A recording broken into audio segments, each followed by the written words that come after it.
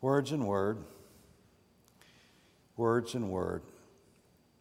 Among the many words, find us with the living word of Christ, and this our time together, O God. Amen. Well, I'm so glad to be back. I appreciate Cheryl asking me, and I had a wonderful experience recently with our now older youth group. That was all 15 when I came, and they're a little older than that now, but then so am I. And we were at Holly's place here on the lake, and Jody Hunt did all the gathering together of folks, and I could name off the long list, but I think their posters are in the post office somewhere, so you could find them there. We did miss Walt, who sent several messages. We would love to have had Walt to come play for us, but he's in Holland touring Europe right now, so he once sang for us here, and now he's across the sea. We humans ask lots of questions. Why is there something and not nothing? Why is there something and not nothing? Paul Tillich was a great theologian who began his whole theology with that question. I remember being in Wally Christian's class, an introduction to theology at Baylor University, and he had a film clip of Dr. Tillich asking that question. In his broken English and German, he goes, "Why is there something and not nothing?" And we all laughed, of course. But the question is profound. Why is there something and not nothing? Tillich says that is the central question of human existence. Why are we here? Who is in charge? Better yet, as my son asked me when he was 5, "Daddy, who's in charge of everything?" I said, "Well, it's not me." Maybe your mother, but go ask her. Why should I bother with prayer? Why is there evil? Why is there innocent suffering in this world? Why is there temptation everywhere? Why is there addiction? Why? Lots of questions. Why? Interestingly, according to Scripture, God also asks questions of us. You may recall the very first question that God posed. It comes in the 3rd chapter of Genesis. "Adam," he says, "where are you?" Adam, or in Hebrew, Adam. Adam, which means humankind. Humankind, where are you? My children, where are you? It's a question that has been asked in the wake of catastrophe. God's human children have lost their way. They have broken a trust, and in the process, they've spoiled paradise of all things. And shame takes hold of them. They cover themselves in shame. They hide. They are embarrassed. They are humiliated. Part of the tragedy, you see, is that God had grown so fond of enjoying their company in the cool of the day. And so on this evening, as always before, God goes out for a walk and comes looking for them. God comes seeking their companionship. God comes to enjoy you and me, to just be with His children. God comes out of a desire for intimacy. He just wants to be there. But they are missing. Not there. No forwarding address. They're gone. And lots of parents experience this feeling. Where are my children? So God goes looking for them. And for the first time, a question is pulled from the throat of God. Where are you? Where are you? Where are you hiding? What a strange notion, really. What a strange notion that God is searching for us. I can think of nothing like this in any other religious tradition other than the Judeo-Christian tradition. When human beings think of deity, we think in terms of things like power, or terms of creativity, or in terms of great intelligence, and rightly so. Religious systems all vary on the question of what deity is like and where deity resides and how deity behaves. For some, deity mostly is just remote. Something like a rational principle or a cosmic force way, way off. serenely beyond us. For others, other religious traditions, the deity is everywhere, alive in every plant, flower, animal. God is so close, so intimate. But whether God is viewed mostly as remote or as immediate, in religion on whole, it's about how we humans go about seeking God. That's what religion is. Conforming our lives to the way God wants or thinking about God. Religion is about what we do, how we get connection to God, whether that's to obey a set of rules or a system of laws or to live a certain life or whatever. We're supposed to do what God tells us to do. That's the way life is supposed to be, supposedly. And yet right here at the very beginning, the Bible is making this extremely odd counterclaim. There are actions here in a most counterintuitive way. God is seeking us, it says. God, who is conceivably beyond us, moves and probes and reaches for us.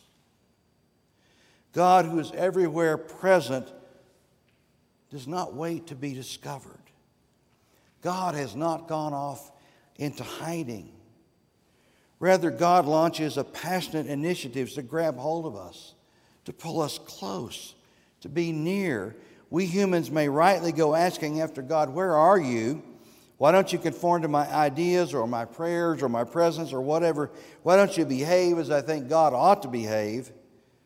But the witness of Scripture says that our quest is preceded first by God's seeking of us. Where are you? Where have you gone? Why are you hiding? You don't have to live in fear. I love you. I want to be with you. You are my blessed children. You who are parents know that feeling. You want so much for your children to understand it, and so often they don't. Or they rebel, or they push away. And what we want to say to them, I delight in you. I take all of my joy in you. Why can't you hear that? There are lots of thinkers, of course, who dismiss this as a primitive projection. Anthropomorphism is the word, making God out to be like us. But please remember, Israel literally was surrounded by dozens of religions that did just that, worshiping gods who were pretty much like them. These gods were capricious like us. They were sexual like us. They were greedy like us.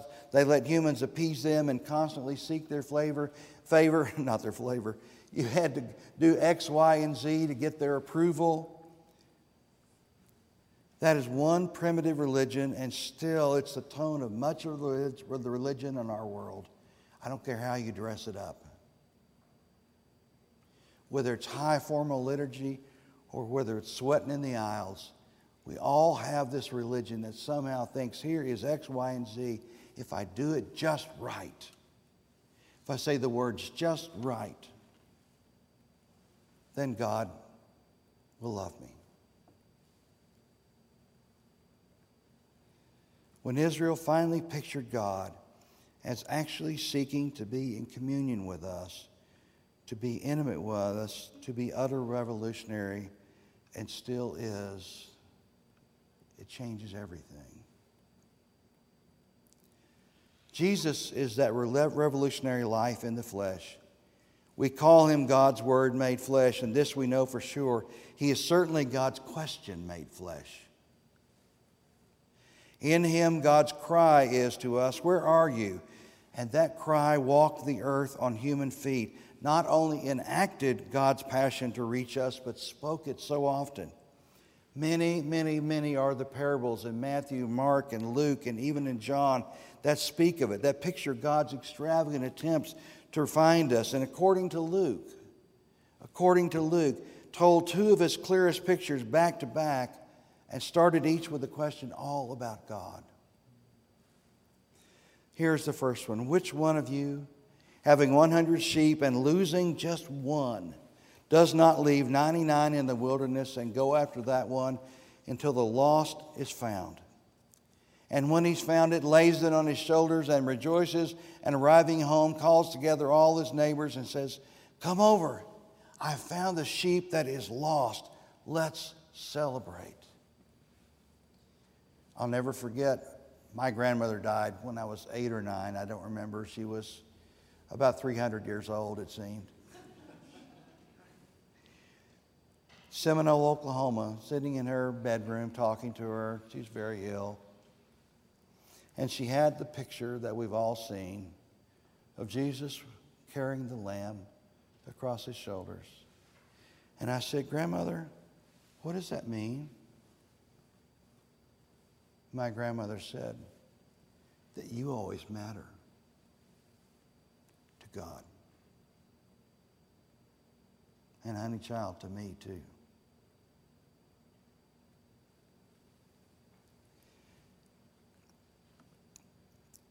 I found the sheep that is lost. Let's celebrate. Just so. And Jesus says, I'm giving you this picture.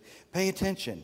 I tell you, there's more joy over one wandering soul who is lost and coming home than the 99 who stayed behind and did it all the right way and were all so righteous and needed no repentance in their mind. That's how excited God is. He is so much more excited about this one that he's able to find than all those who are convinced they have it right. Jesus is describing a pretty ordinary shepherd in some ways and a pretty odd shepherd in other ways. It's expected of a shepherd, if he loses his sheep, to go find it. The odd part would be the part of the story where he leaves the 99. Duh. This old hymn that my grandmother sang, "The 99 lay safely in the fold." Well, that's a nice thought. It just doesn't say that in the story, does it? It's a nice thought. It surely leaves them, maybe he must have left them with an assistant shepherd. That must be what it was. Or maybe it was a British shepherd and he had a great sheepdog, as British shepherds do. But there's no record of that. All it says is this shepherd did the strangest thing. He's so intent on finding the one that the one is more important in that moment. That he leaves the rest in the wilderness. And it just sounds utterly foolish to do so. But the point is, that's how absorbed God is in seeking us. You and me. He is relentless. This shepherd searches until he finds it. Since sheep are counted in the evening, what this means is that the search was most likely at night. So the shepherd is searching through a rough terrain in the dark with predators all around him. And he keeps searching, not in hopes of finding. He keeps searching until he does find. And when he finds, there is no lecture, nothing like, "You woolly twerp. You're going to make a good lamb chop for me someday. I've been thinking about mint jelly this whole time." There is no shame like that, no putting down, no lecture, no blame. There is instead ecstasy. Having searched like mad, he rejoices like mad. Jesus holds up this shining picture of a laughing, joyous shepherd, relentless in his searching, ecstatic in his finding. And he says, behold this picture. This is your God. This is God. This is what God is like. All of Jesus' parables have that one point. This is what God is like. And it may be a strange sounding parable, but maybe God is strange sounding sometimes. This is what God is like. Can you hear that down in your bones? Can you feel that? Can you get that into your system? This is what God is like. This is how much God loves you.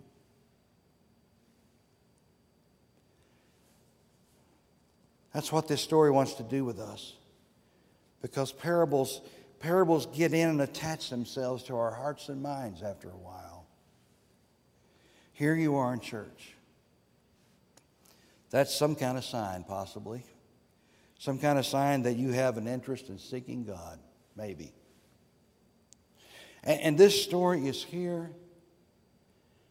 It's here to astonish us, to catch our breath short. It makes no sense to us some ways, and to just say, guess what? This is God. You thought because so much a part of your DNA tells you that you needed to find God, didn't you? You've heard that forever in church, but did it ever occur to you that God needs to find you? Does it ever occur to you that your life is an ache in the heart of God until you and me are found? Consider this, that ache in your spirit, that endless restlessness, that discontent in the back of your brain. Is that just you?